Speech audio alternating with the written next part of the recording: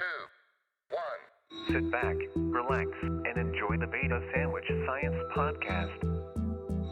Hello, and welcome back to the Beta Sandwich Science Podcast, your source for news and trends in the molecular biosciences. This is episode number 91 for the week of June 7, 2015. We have a lot of amazing stuff to talk about on today's show. We're going to discuss what the strongest organic material in the world is. There's a new kid on the block and the current winner.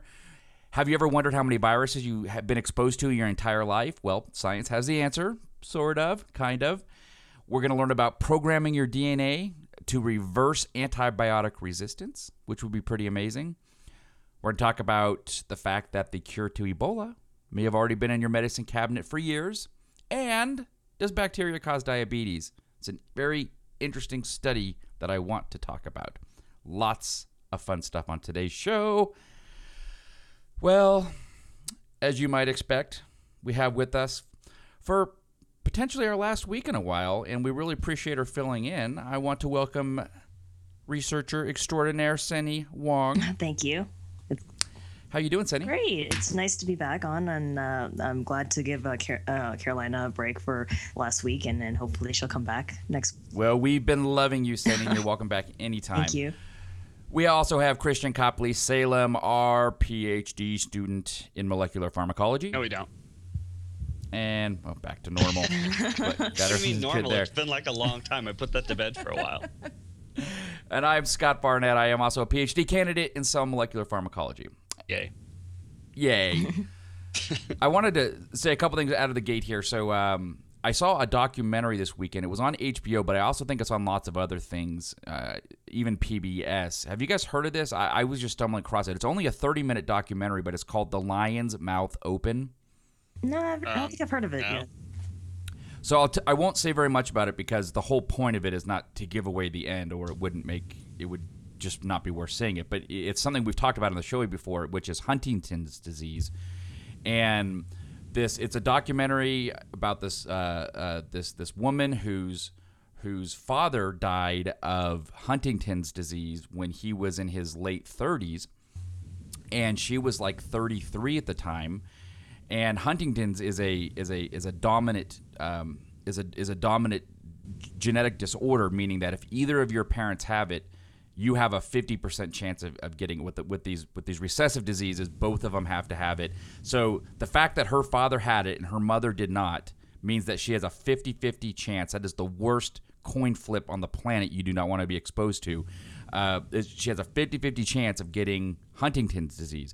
And so the whole documentary is kind of like her last night with her friends before she goes to the doctor and gets the results read to her whether or not she has the mutation for Huntington's disease. If she does, because her father had it pretty early onset, she was probably going to get it in the next 5 years or so, and she just wanted to know if she had it rather than wake up each morning looking for the signs and symptoms, the cognitive, issues associated with it, or the shaking. It's Huntington's. When you die of it, it's kind of the worst of like Alzheimer's and Parkinson's disease. You have trouble issues moving, and then you also lose your brain too. You have big cognitive issues. So she just wanted to know what the deal is, and so that's a documentary. Please search it out. It's called The Lion's Mouth Open. It is really good, and you can find out what her fate was, and it's a very, very interesting idea. So, silence. Sounds awesome. No. I was talking, but I had myself muted, so yeah. Indeed. So I'm surprised I'm awake at all today. At about 4 this morning, there was a sound downstairs that sounded somewhere between it sounded like a ever so slightly different version of a fire or a smoke alarm going off, but it wasn't. It was just my oven. I Googled the error it was giving me. It's a bad temperature sensor, but for whatever reason, it decided its best way to let me know it had a bad temperature sensor was to beep at the loudest noise possible. Oh my gosh. Continuously until I came down and looked at it and turned it off. It basically is a smoke detector, except there's nothing dangerous. It's just like, hey, my temperature sensor's bad. So I got to deal with that, and I'm pretty tired now. So apparently, if you don't replace it, your only option is to unplug the oven. So it's basically it's just Russian roulette when this thing's going to go off. It could go off at 2 in the afternoon. It could go off at 3 in the morning. So we'll see if it continues to do it. It's at 4 a.m. Well, does that mean you can still use the stove? I mean, I guess you have to plug it back in. Yeah, you just have to do the little thing. It's ridiculous, but yeah, it still seems to work. So anyway, what do you guys do this week? I didn't do a whole lot of nothing. I started jogging in the mornings, and I realized that if you don't have anywhere to start, you're really at rock bottom. So it really sucks. As someone who's gone the full gamut between being in very good running shape to someone who's been the other end of the gamut, which is being in horrifically bad shape, I feel your pain. It's a pretty spectacularly unpleasant experience to start up running again, because if you run at all, like even just for a few weeks, it's not a lot of work unless you're pushing yourself. You can get into that groove and you're thinking about other things, but when you start out again, it's painful. Like every step, your body's saying slow down or stop. Yes, you know? You're hitting the wall constantly. I agree. Yeah. Well, welcome back to the fold. I'm just starting, so we'll see. All right. So nothing else, Christian? Are you Just still pretty running, low-key? Scott? I ran 3 times this week, so I'm getting back into it. But run is I'm using a very liberal and broad definition of the word. I am So you watered the lightly lawn. jogging with occasional walking for 2 to 4 miles. So I'm not breaking any land speed records. I gotcha. Well, I mean, as long as you're doing something, that's great. Well, that's the idea. I'm trying to get back into it. But once you get across that threshold again, yeah, you can do 5 miles, and it's not that big of a deal, and it feels nice, and you're burning the calories. So anyway, yes, we've all been through it. That's. I guess that's what I did this week. Then I tried to cut my calorie count down to 1,500 calories a day, just for 1 week.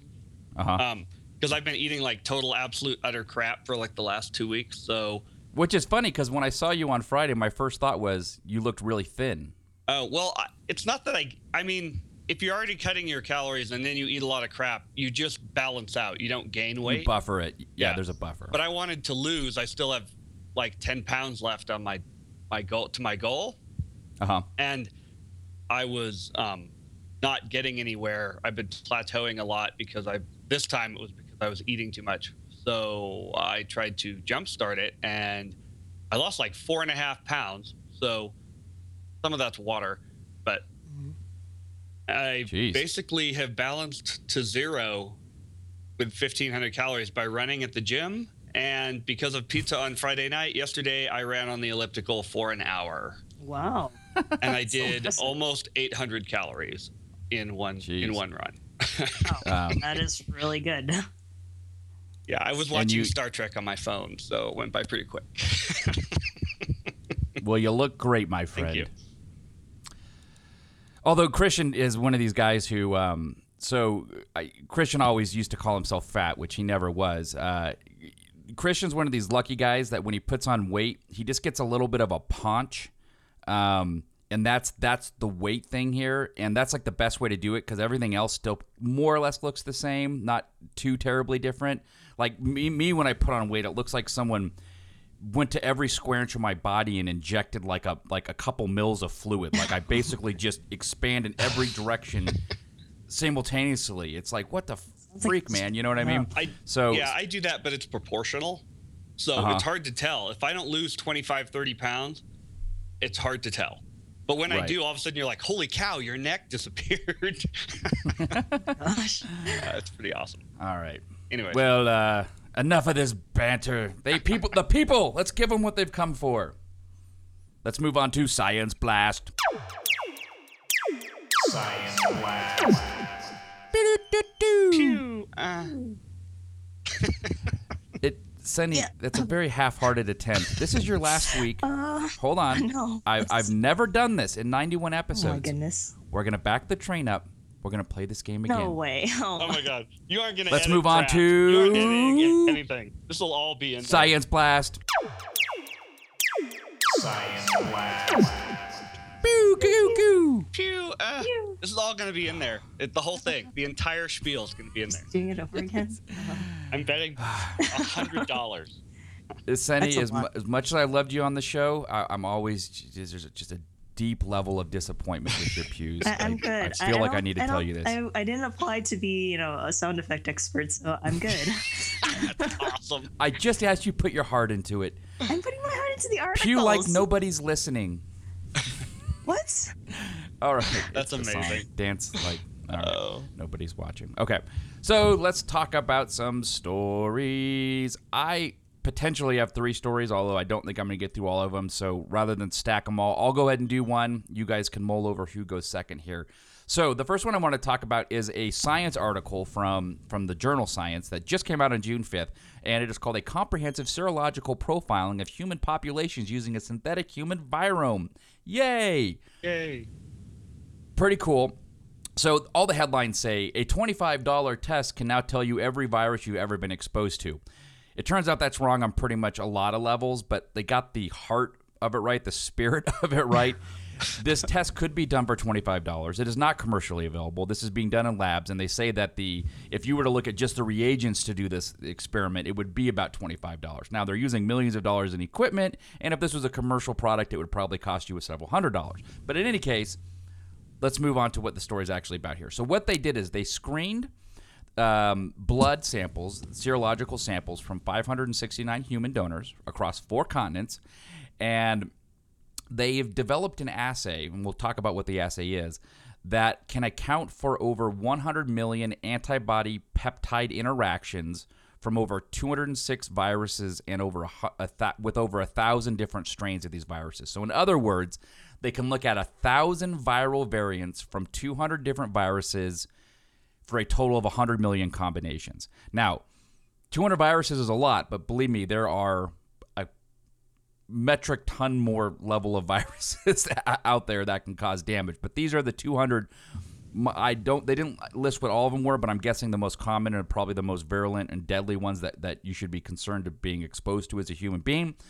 Think about like HPV and stuff, which can cause cervical cancer. All these things are important to know if you've been exposed to. So I think they just went for kind of a top hit list right now. Do they have different strains as well? I mean, like, if you get a flu, there's a bunch of different strains. We'll talk about the flu. That's a very interesting side point here. But yeah, so 1,000 strains from 200 viruses. So if you were split that evenly, it'd be 5 strains per virus. But I think a lot of these viruses have a lot of commonly known strains. And we'll explain how it is that they ended up doing this and why those numbers make sense here in a minute. Okay, so briefly I'll explain how it works here. And they work under the principle of your body generating antibodies. If you get a exposure to a virus, your body's T cells, which are part of your immune system, are going to bind to that virus, and they're going, or a fraction of the virus, and they're going to say, hey, you don't belong here. We need to destroy you. I need to rally the troops. So it blows out a horn call and says, hey, let's kill this bad boy. That virus, or the T cell goes over to a B cell. They hook up, and it said the T cell goes, hey, B cell, you see this little piece of fragment here that I've got in my hands? You need to develop antibodies against this so we can kill it. So then the B cell creates antibodies. These antibodies are hugely, massively specific for this one little thing that the T cell found. When that antibody binds to that virus, it will mark it for destruction. Your macrophages will eat it, or it will render the virus inoperable because it will bind to a part of the virus that needs to bind to the cell, and now the virus can't bind to the cell. So in any case, these are the B cells. Now, after you've killed the virus, the infection's gone, and your body says everything's hunky-dory, you have a small group of those B cells that turn into what are called memory B cells. These memory B cells can stick around in your body for years, even decades. And the idea that the B cells is that they pump out antibodies against this, against whatever it was initially fighting at a very slow rate. Not a lot of them, just a few at a time, but they stick around for a very long time. The idea being that is if you're exposed to that virus in the future, your body can instantly mount a defense. If the B cell, if it sees those again, it can immediately go, aha, boom, and it can jump up antibody production, and chances are you won't even ever feel sick. Your body will take care of the virus before anything goes wrong. So back to the test, right? It works on the idea that your body has is continually producing antibodies at a low serological level against any virus it's been exposed to. And what they've done is they've created a library of these bacteriophages. Bacteriophages are viruses that attack bacteria, right? So they started with these bacteriophages, and I think they started with bacteriophages for a couple of reasons. A, they're unlikely to create and elicit an immune response to your body, so you're probably not going to have a lot of antibodies against bacteriophages. And on top of that, if you are using a bacteriophage, you're not going to have to use the actual viruses here. And what I mean by that is that they take the bacteriophage, they replace a small sequence on the virus with whatever virus they're trying to identify, HIV, Hep C, HPV. So now you have a bacteriophage that looks like the virus you want to find. It's largely just a virus, but it has a very specific sequence in it that says, I'm HIV, I'm Hep C, except it's not infective, of course, right? So they mix your drop of blood with these specially developed bacteriophages. And if you have an antibody towards the HIV or Hep C or whatever it is, in any one of these 206 viruses in the test, the antibody is going to bind to that bacteriophage. Then they have a plate that binds any antibody whatsoever. So they run your blood sample over this plate, and all the antibodies are going to stick to this plate here. They wash off anything that's left, and so now all you have are antibodies stuck to the plate with with whatever virus they were binding to that represented HIV, Hep C, whatever the case may be. Now, if any of those antibodies were reactive against those viruses, they're going to be stuck there, right? Now they just digest up those samples and they run it through a microarray. Microarray is a very fun piece of equipment we can talk about another time. But the microarray can identify those virus fragments here. And in the end, they can know which of the viruses you were exposed to. So the results are interesting, right? Christian and I talked about this briefly without having read the paper, and I mean, out of 206 potential common viruses, Christian, remember we were talking about, like, what do you think the number of viruses that they would identify you've been exposed to was? Oh, well, I was thinking, I mean, you could be there could be thousands of viruses laying around in your body. If you count all your colds, a lot of people get 1 or 2 colds a year. Right. That's, so, hold on. I'm going to backtrack a bit and say, take colds and flus out of the equation, and I'll explain why. Oh God, I don't even think that's predictable. Like, I don't have any data set that would tell me. Nor anyone. I guess that's what makes it so interesting, right? If you don't get symptoms from it, how would you know? Like, it'd be impossible. And I really would like to know what the full list of these 200 viruses was. It may be deep in the paper. I didn't see it. But in any case, the number is, if you're wondering, is about 10 viruses on average. Oh. A couple people had antibodies to over 84 viruses, but those were outliers. So of the 200 viruses, 1,000 variants, and 100 million combinations, they found the average person exposed to about 10 viruses. Now, keep in mind, a lot of these viruses are very bad. HIV, Hep C, HPV, all sort of stuff.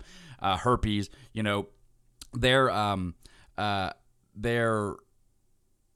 so if you would expect not everyone to be exposed to all these sort of things, but 10 is the actual number here.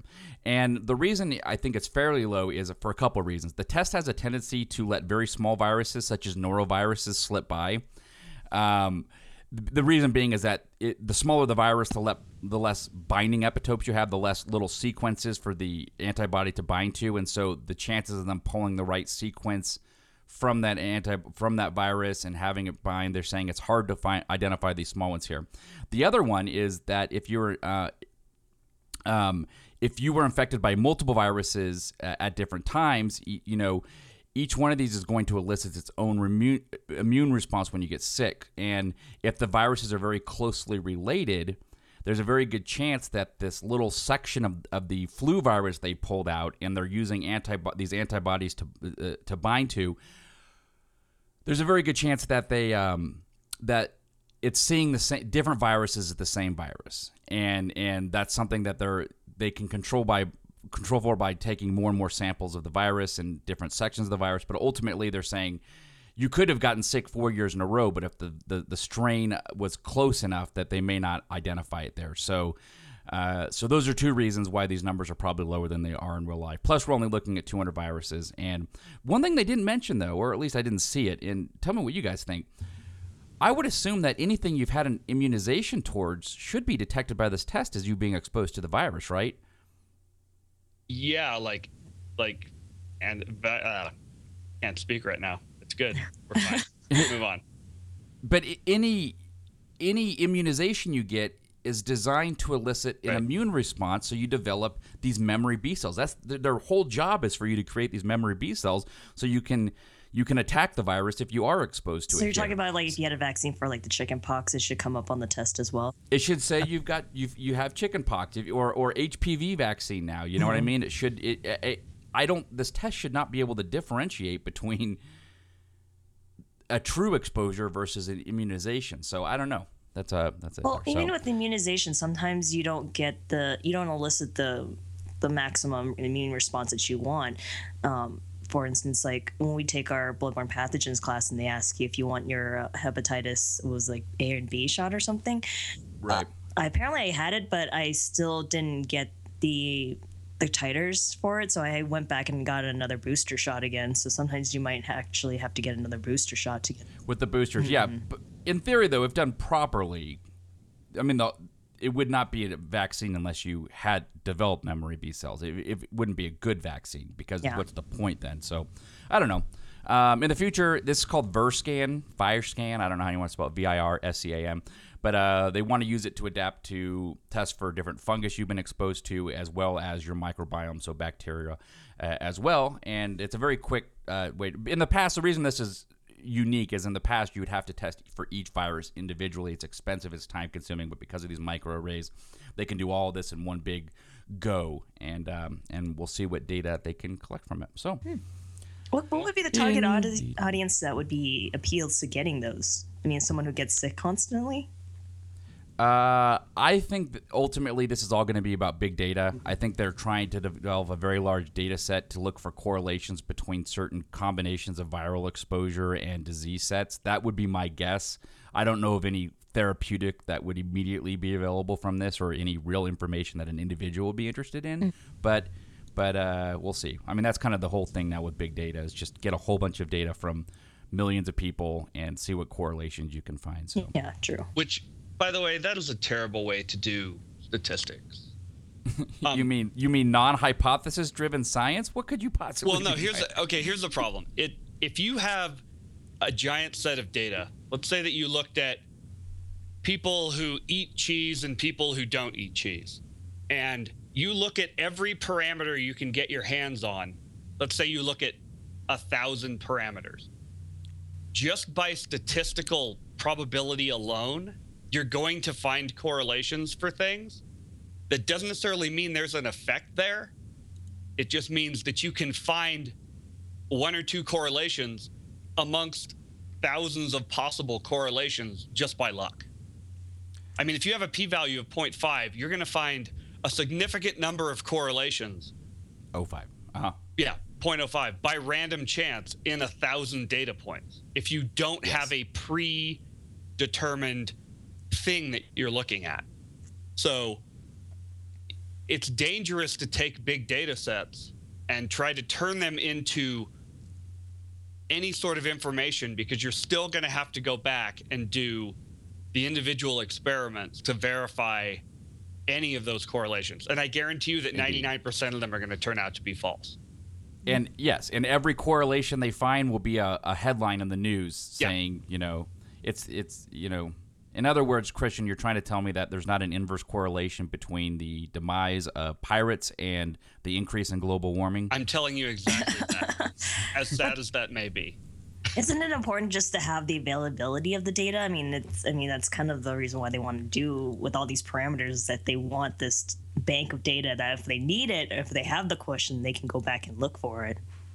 Absolutely. And I'm all for this type of research. It is great. It's fine. It's good to have the database. But I also agree with Christian that it's very easy. Statistically, Christian brought up the biggest point.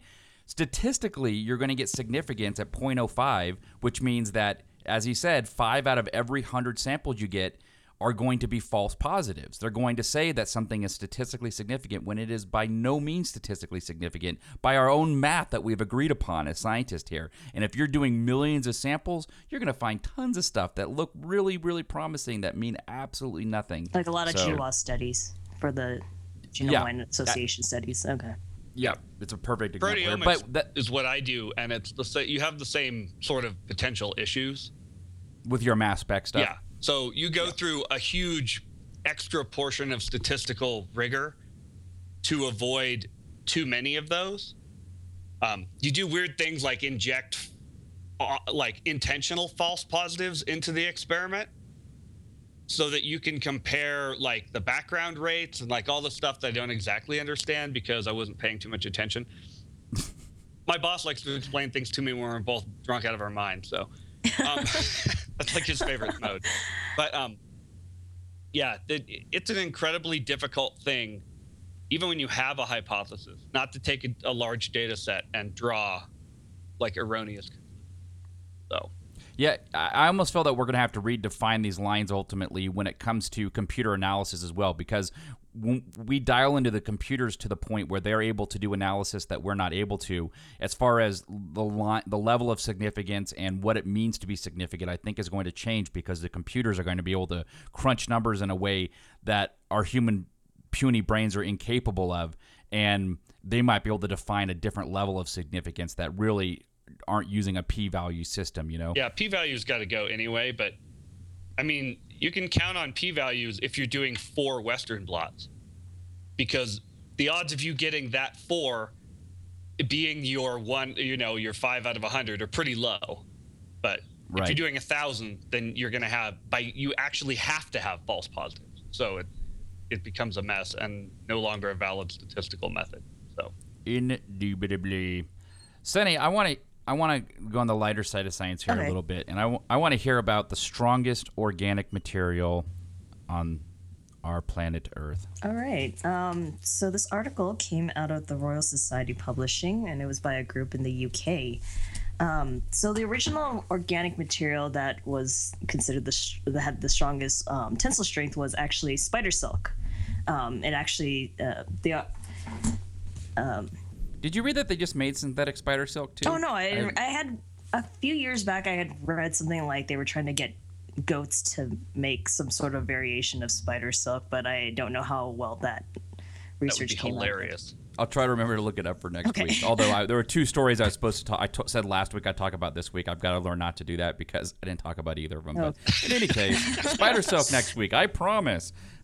So continue, please. I apologize for no worries. So this article says that they found the teeth of limpets, which are an aquatic snail, has the strongest tensile strength. Tensile strength is actually the resistance of a material to breaking when it is under tension. Like the longitudinal axis, right? Yeah. So basically, what's the maximum strength that this material can withstand while being stretched or pulled before failing or breaking? So limpets are actually, well, like I said, they're aquatic snails. They're different from, I guess, from other sea snails because I guess it's based on the identification of their shell. So they don't have a coiling pattern on their shell. So these are like ones that just like stick onto rocks. So the reason why in nature these limpets are really strong is because they're attached to rocks and they have to scrape at the rock to eat their food source, which is algae. And then they also have to use that same mechanism to bind to the rock when the tides or waves are coming in, and actually so they don't break off. So theoretically, it makes sense that they have this really powerful tongue that is coated with teeth that allows them to stick onto these rocks. And in the article, it says that there's tensile strength they found to be ranging from 3 to 6.5 gigapascals. To put that into perspective, I think human teeth is about 0.05 gigapascals. So it's like almost 100-fold difference. Okay, so 100 times stronger than human teeth. Yes, okay. And then I guess if you compare, I wonder what beaver teeth are. I'm sure you looked that up. I'm sure there might be something for that. But the upper range of the limpet teeth at 6.5 gigapascals is actually comparable to the strongest. The strongest man-made fibers, which is a high-performance Toray T1000G carbon fiber, which also has a tensile strength of 6.5. Of carbon fiber? Yes. Oh. Yeah, so those are really interesting. But it is good to note that limpet teeth is it may be an organic material, but it's actually a hybrid of organic material. So it's basically a type of, I guess the rock is called goethite. So these nanofibrils of goethite are reinforce this protein matrix in the teeth of these limpids. So it's not really technically exclusively organic like it is for spider silk. So maybe spider silk might still maintain its position because it's exclusively organic versus the limpet teeth. Right. Well, the big question is when are they going to turn this into a product, right? That's what the smart people always do. They let someone do all this hard research, and then they're like, let's just look at the sequence and let's make this into something like a coating for your watch that is now stronger than anything. Yeah. So, I mean, it's kind of great because then now they know the material, this goethite mineral nanofibers, if you embed it into a protein matrix, it makes it really strong. So maybe this is a way of reinforcing materials that could be really strong, like making a better version of Kevlar or something with these nanofibers. Yeah, it would be interesting. I just looked at the beaver teeth, by the way. I didn't find the strength, but you know what make beaver teeth so strong and why their teeth are so ugly? Iron. There's iron. That's very right, Christian. Yep, they have iron embedded in their teeth. Actually, that's what goethite is also. That's also in this thing. It's an iron based. Yes. We need to stop recording immediately and develop our own biotech firm. We'll call it the Beaver Advantage. Oh my goodness. Yeah, no one will mistake that. Oh my goodness. Well, cool. I like that. So minerals and iron are the key to the strongest material on the planet from an organic substance. Yep. Go team. Christian. Yes. Habla conmigo. Was that something? I said you're very pretty. Oh, thank you, I guess. Question mark. I thought you said habla con amigo, meaning like you're my friend or something. You listen too well, Sunny. All right. That's awesome. Okay, we've talked about every element of this story in the past, so I thought it was kind of interesting that I would bring some of that stuff together. As a reminder, we have talked about antibiotic resistance a lot. And I think it's probably the one topic that I personally have invested the most emotional energy in on the show, because I think that if there's going to be a coming apocalypse, it isn't going to be global warming, it's going to be bacterial resistance. And Carolina talked about them, using less antibiotics in food, which is probably a benefit, probably going to be pretty good for that problem. But one of the things that no one has really done yet is found a way to reverse antibiotic resistance. Because what happens is in the bacteria, and I believe we've talked about this before, antibiotic resistance a lot of the times is carried around on plasmids, which are little loops of DNA that the bacteria can conveniently copy and pass around to their friends. So it's really nasty because one bacteria can develop one and another bacteria can have another, and they can trade them. So now they both have both.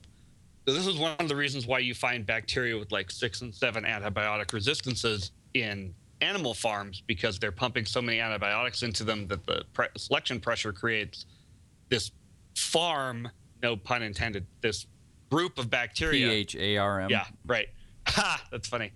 That basically this group of bacteria is immune to all of these antibiotics, and they pass them around. So where normally, if you were just expecting each organism to evolve resistance individually, you'd get maybe 1, maybe 2 in extreme cases. But because they can collect them like trading cards and pass them around, you get incredible amounts of resistance in populations, and they spread like wildfire. So being able to reverse or interrupt that process would be an amazing thing. And one of the other things that we've talked about recently is CRISPR, which I don't remember specifically the level of detail that we went into as far as what CRISPR is and where it comes from. But I'm just going to review real quick. CRISPR is a system that's actually developed by bacteria naturally. I don't even know what that word means. evolution programmed bacteria to have this CRISPR system, which for them is, ironically enough, a defense against viruses. And that's going to be ironic in a second. But so what bacteria do is, if a virus comes along and it injects its DNA, a lot of viruses have similar structures to their DNA sequence, and the bacteria have evolved these DNA destruction mechanisms where they use the RNA template and then the DNA cleaving enzyme that's attached to this RNA template to attack and destroy foreign DNA or RNA. I guess DNA, I'm not sure if it does both in the bacteria. But we, of course, have harnessed this technology to be able to use that RNA and the DNA cleaving mechanism to create changes in cell lines and potentially other things. And we've talked about all of that. But what some crafty little researchers decided to do was take the DNA plasmids that CRISPR is made out of. So CRISPR is just when you insert this system into a cell, you're using plasmids to do it. Well, plasmids can be injected by viruses. And so now we have this cool, like, ironic twist on the entire process, because what happens is these researchers are programming viruses to inject CRISPR mechanisms into the bacteria. And what the CRISPR mechanism can do is target and knock out the antibiotic resistance genes that we know are there. So we have taken a bacterial defense mechanism against viruses. We have extracted it, twisted it, put it back in the virus, and we're now using a virus to attack the bacteria with it. That, to me, is pretty awesome. But so they haven't done this in the field yet. This is one of those sort of, we may be reporting ahead of the curve. It was published in Proceedings of the National Academy of Sciences. PNAS, yeah. My favorite science part. Of course it is. It sounds so funny. Which is another piece of irony. But anyway, our beaver company we can publish in PNAS. Do you make it innovative? Yeah. I've got a juvenile wow, brain. You have sunk so low today. It's amazing. You're even impressing me, and I sink low all the time. But so yeah, the first I can't pronounce these bacterial names to save my life, but Pseudomonas aeruginosa, aeruginosa, is the first in-hospital bacterial environment that they want to test this on, because obviously it works in the lab, and that doesn't really mean anything. Getting a virus to infect its host, its natural host, and inject a plasmid is not super technically complicated in the lab. The idea for this is the brilliant part, not the technical part of it. But doing this in a hospital where you have a variety of different bacterium that they kind of work together sometimes. So you're not exactly sure if, this will work on catheter surfaces or, other things. They suspect that this will be able to combine with actually going back to using antibiotics, and this system together should be able to knock out the bacterial resistance problem in hospitals. Because if the bacteria develop resistance, then we just knock it back down. So tell me if I heard you right here. The idea is, so these viruses are bacteriophages. Yes. They will inject a plasmid that is antibacterial resistant, and then that bacteria will share it with his friends too, plus there's lots of virus around, and therefore the bacteria can be retroactively converted back to non-resistance. Is that accurate? Yeah. What's happening is that they are using CRISPR's natural method is to create double-stranded breaks in the DNA. And right. I think we talked about this, but what happens is once you create the double-stranded breaks, DNA does some sort of weird double-stranded homology thing to try to repair itself. which is not very good at. Right. Non-homologous end joining, all that does is that's there to keep the DNA from falling apart. It isn't actually a very good mechanism for preserving any sort of clarity in that area. And it's the non-preservation that it's an advantage for using it too. Right, because you build in the mutations that will destroy the gene, essentially, right, Senny? Mm-hmm. Well, yeah, you can have it just randomly cut and then put back together and create mutations with stop codons in them and things. You can also put templates in there to create the mutations, because what it'll do is it'll find the template, and instead of doing non-homologous end joining, it'll use the template to repair itself. So it will repair based on the template, which you can change the template to be what you want. In this case, I'm pretty sure I can't get to the paper because it's ahead of publication, and it isn't in. I can see the abstract in PNAS, but I can't see the article in PubMed yet because it's before publication. But it doesn't say exactly, but I'm pretty sure that what they're doing is just using the double-stranded break and the non-homologous end joining part of it to break the gene, because we know the sequences. The antibacterial resistance gene. Correct. Okay. Correct. Yeah. So the phage infects the bacteria. It puts CRISPR in it. CRISPR just, tweaks the plasmid, and the plasmid's no longer effective. So then you have a bacteria that can pass around this ineffectual plasmid, and you break the chain of inheritance, so to speak, as well as preventing that bacteria from surviving an antibiotic attack. So it's an interesting, different approach. Rather than trying to create a new drug, you're just trying to dismiss the need for a new drug. We were never going to outrun them with drugs. Right.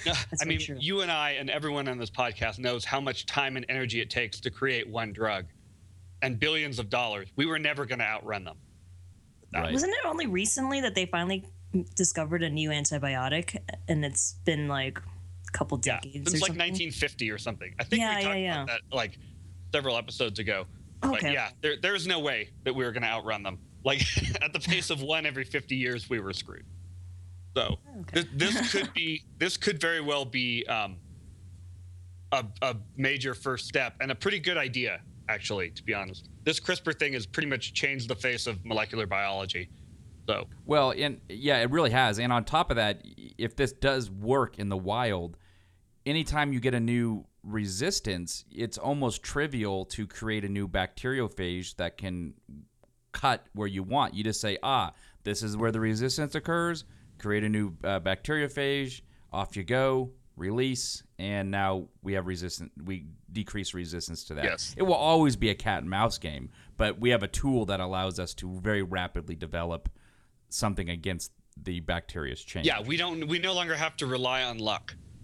We can specifically target each individual thing. So, yeah. Well, cool.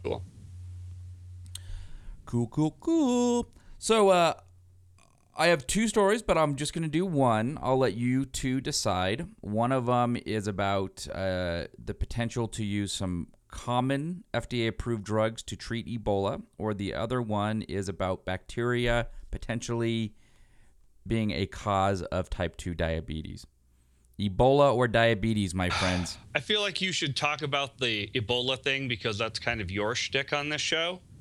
It is my shtick. Although we're talking the about other one being sounds healthy. Interesting too. Yeah, I was thinking the diabetes because we were talking about being healthy. Oh dear. Well, I'll tell you what. I will. I'll save the diabetes one simply because it's a health-related thing, and maybe Carolina will want to chime in. That'd be good. And I will remind you specifically to talk about this next. Okay, much appreciated. Okay, so this story just came out in Science Translational Medicine, and its title was "A Screen of Approved Drugs and Molecular Probes Identifies Therapeutics with Anti-Ebola Virus Activity." Very informational title there that I like. It's not confusing. A screen of approved drugs is the key words here. So this is the Gene, his name is Gene, ironically, and he's a scientist, Gene Ullinger. In his lab, they did a study that was led by Lisa Johansson and her group, and they basically have tested, not basically, they actually have, I say basically a lot on the show, they have tested 2,600 approved drugs and molecular probes in an in vitro infection assay. So they took things that the hardest part about developing a drug is making sure it's safe and getting FDA approval. So they just said, why don't we just take 2,600 drugs that we know already do stuff in your body, and let's just put them on some cells. We'll run an assay to see if they're effective against Ebola here, right? And they found antiviral activity against Ebola in 80 different already approved FDA drugs spanning.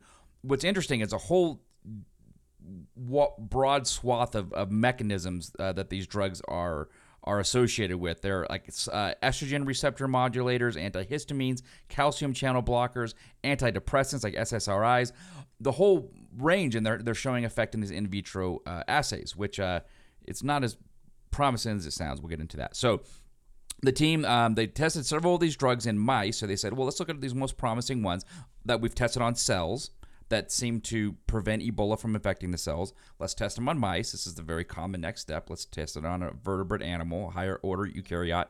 And they found that Zoloft, which is an antidepressant SSRI, and there's a heart drug called Vascor, and they worked very well in the mice. In fact, 7 of the 10 mice that were inoculated with Zoloft survived an hour, which is a pretty big milestone with the level of infection they had in these mice. And all 10 survived with Vascor, which is a calcium channel blocker for your heart here. So it helps with the arrhythmia on the heart, I believe. So how does this work? Why would these drugs working on here specifically? They basically work by preventing entry into the cell, and often they will prevent, if they get in, they'll prevent exit from the cell. We don't have a strong mechanism behind these yet. I mean, nobody's tested why an SSRI would prevent Ebola from entering a cell, but I'm sure that work will be done here. And so Thomas Giesbert, he is an immunologist at the University of Texas. He did not participate in the study, but he had something interesting to say because he's an expert in this field here. And this is a direct quote from him. I got this from a Verge article, I should say. This is an interview from The Verge. He said, I and others have shelves and shelves full of things that show some in vitro activity against Ebola. And of those, there are dozens or so that can protect mice. Unfortunately, of all the drugs that protect rodents, ZMapp, which is the one we've talked about in the past that they make in tobacco leaves, and TKM Ebola, which we haven't talked about, are the only ones that work well in non-human primates so far. So think higher order, like chimpanzees and monkeys. Given the number of drugs that have been screened for Ebola over the years, the odds of finding anything efficacious as ZMapp or TKM Ebola are very remote. What he's saying is a problem that's always dealt with if you're developing a drug from scratch or using a pre-existing drug, which is if you have a 200,000 compound library from plants and animals you've gotten all over the world, you can test those on cells and you're going to get all these positive results. Look at this one. Look at this one. From that group, you go and you start testing on mice, and then that group's going to shrink a whole bunch. And then you're like, hey, look at this. We have 5 drugs that completely protect Ebola from mice. We're going to go make our millions of dollars now. And then you test them on monkeys, and none of them work. This is super common. It happens all the time. So while this is a very interesting thought, and it's a very, in my opinion, good route to go. Now, again, it's not hypothesis-based science, but it does have a place in that let's use these drugs that have already been shown to be safe in humans, that have been tested, that are approved, and why not do this with a bunch of other, I'm sure people are, but why just Ebola? We should be looking at tons of different things. Now we can look at the mechanism down the road. Once it's effective, you can say, why is it effective? It's kind of a backwards approach to science, which is find a result, then determine why, rather than starting with the hypothesis and determining whether the null hypothesis is accurate, but that's for another day. But it's interesting. I liked it. Am I alone here? No, it sounds really cool. I mean, it would be great to. I thought they had approached this similar way with like HIV and other viruses, but I'm guessing it's more pertinent with the Ebola virus, huh? You mean tested these drugs for other viruses? Yeah. Just like the screening method, I thought they would have done it with other viruses.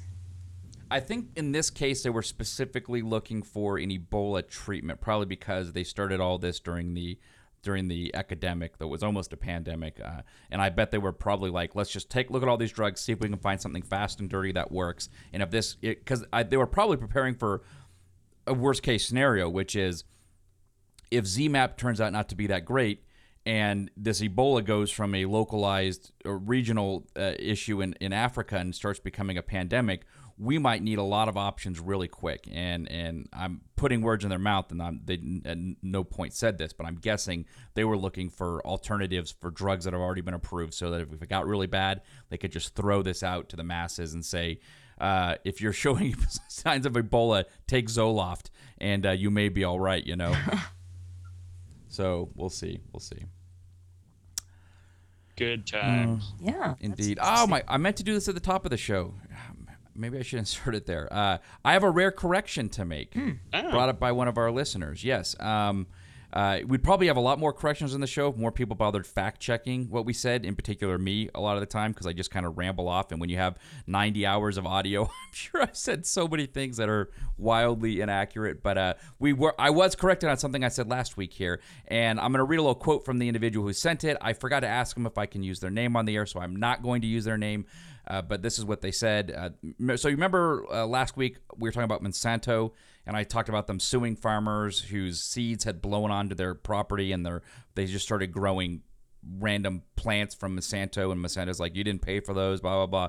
Well, what this person said, who happens to be an expert in the field, is that Monsanto has never sued farmers for what could plausibly be deemed accidental use of patented seeds or seeds that receive patented DNA via cross-pollination.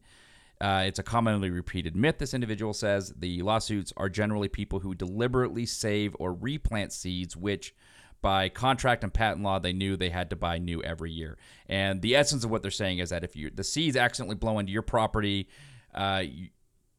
Monsanto's never actually sued for that. I don't know, again, I haven't dug into this deep. Maybe there's some bullying going on there, or some threats. I don't know, but they say nobody's actually been sued for that. So that's is an important correction to make. And another thing this individual brought up was that Monsanto actually tried to do this Terminator seed where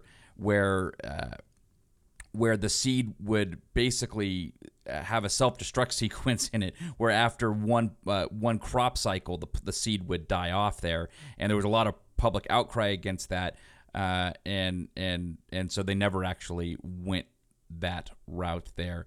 And I'm actually glad they didn't. Man, talk about genetic drift is always an issue when it comes to seeds. Imagine if the section of the DNA that caused it to go through apoptosis and die after one cycle started spreading itself throughout other plants.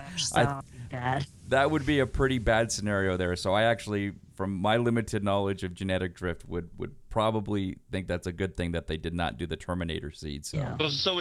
So we don't get another correction. Genetic drift is not even remotely close to what you just said, but that's okay. Isn't that called horizontal gene transfer? You're right. Horizontal gene transfer is evolutionary change in a single species within a single cell, like for virus. Yes. Sorry, I'm full of misinformation. I figured in a segment about a correction. You're right. Genetic drift is common in viruses. It's when you have a change within a single organism, not the spread. That is correct. It makes for an interesting talk, so that's good. Go team. Thank you for the correction, individual, and I'm more than happy to make corrections when they are needed. So I think we'll put a bow on this episode. Did you guys bring any bad jokes, or is it all on me again? It's become my thing, which I promise you was not my intent. I was hoping we would all bring stuff, but I haven't pushed it. So I'm guessing I'm alone today. I guess you could. Have you ever heard the I'm dad jokes? No. Awkward ending commence, please. I guess it could be so I'd say, I'm sick. Dad says, hi, I'm sick. I'm dad. Oh my God. Just to make it cheesy. You've made this spectacularly awkward. I commend you. I have a couple bad science jokes here to end it out with. Okay, are you guys ready? Yes. Why is the pH of YouTube very stable? Oh God. Because it constantly buffers. Oh. Oh, wow. Yeah, I like that one. I thought it was funny. Although YouTube doesn't constantly buff the rest. Yeah, I was like, really my good, internet is not that bad. I like the joke. Okay, so a neutron walks into a bar and asks the bartender, "How much for a drink?" For you, no charge. Write it down. Write it. You can Yeah, use write it it wherever down you and want. tell it to your friends. Oh my goodness. Okay, I got two more, believe it or Oh not. my gosh. Okay, You're on a roll. why can't you trust atoms? They make up everything. Oh. Wow. Wow. Because everything's made of atoms. They make up everything. As terrible as that joke is, I'd have to rate that as the best one you've told in this little non-segment that we do. Oh man, which In this says everything you need to know about this segment, if that's the best we've come to. Okay, so I did this one for you, Senny, because of your boyfriend's engineering background. Okay, the optimist sees the glass as half full. The pessimist sees it as half empty. The engineer sees the glass being twice as large as it needs to be. Oh my gosh, he says Boom! that too, didn't Thanks he? for listening. Oh my god. What's that? Oh. He loves that. He loves that joke too. Oh, you've heard it before Yeah, from yeah. him. He actually has a shirt that says that too. Oh, no kidding. All right. Yeah. Well, Well, thank you again. with that, thank you again. Mm-hmm. Were you speaking generally to the audience? Yeah, well, just in general for letting me be on this show for like 3 weeks. That's been great. It's been a very good We experience. loved you on the show, Miss Wong, and I totally mean it when I say come back whenever you like. Thank you. Well, hopefully Carolina will enjoy her time back. We will welcome her back next week with open arms. And I don't know. You guys got to say anything else? Shall we continue the awkward ending? Probably the awkward ending. Yeah. All right, we'll see you next week. Bye. Bye. Bye. Why'd we all sing bye? I don't know. Bye. It's really awkward.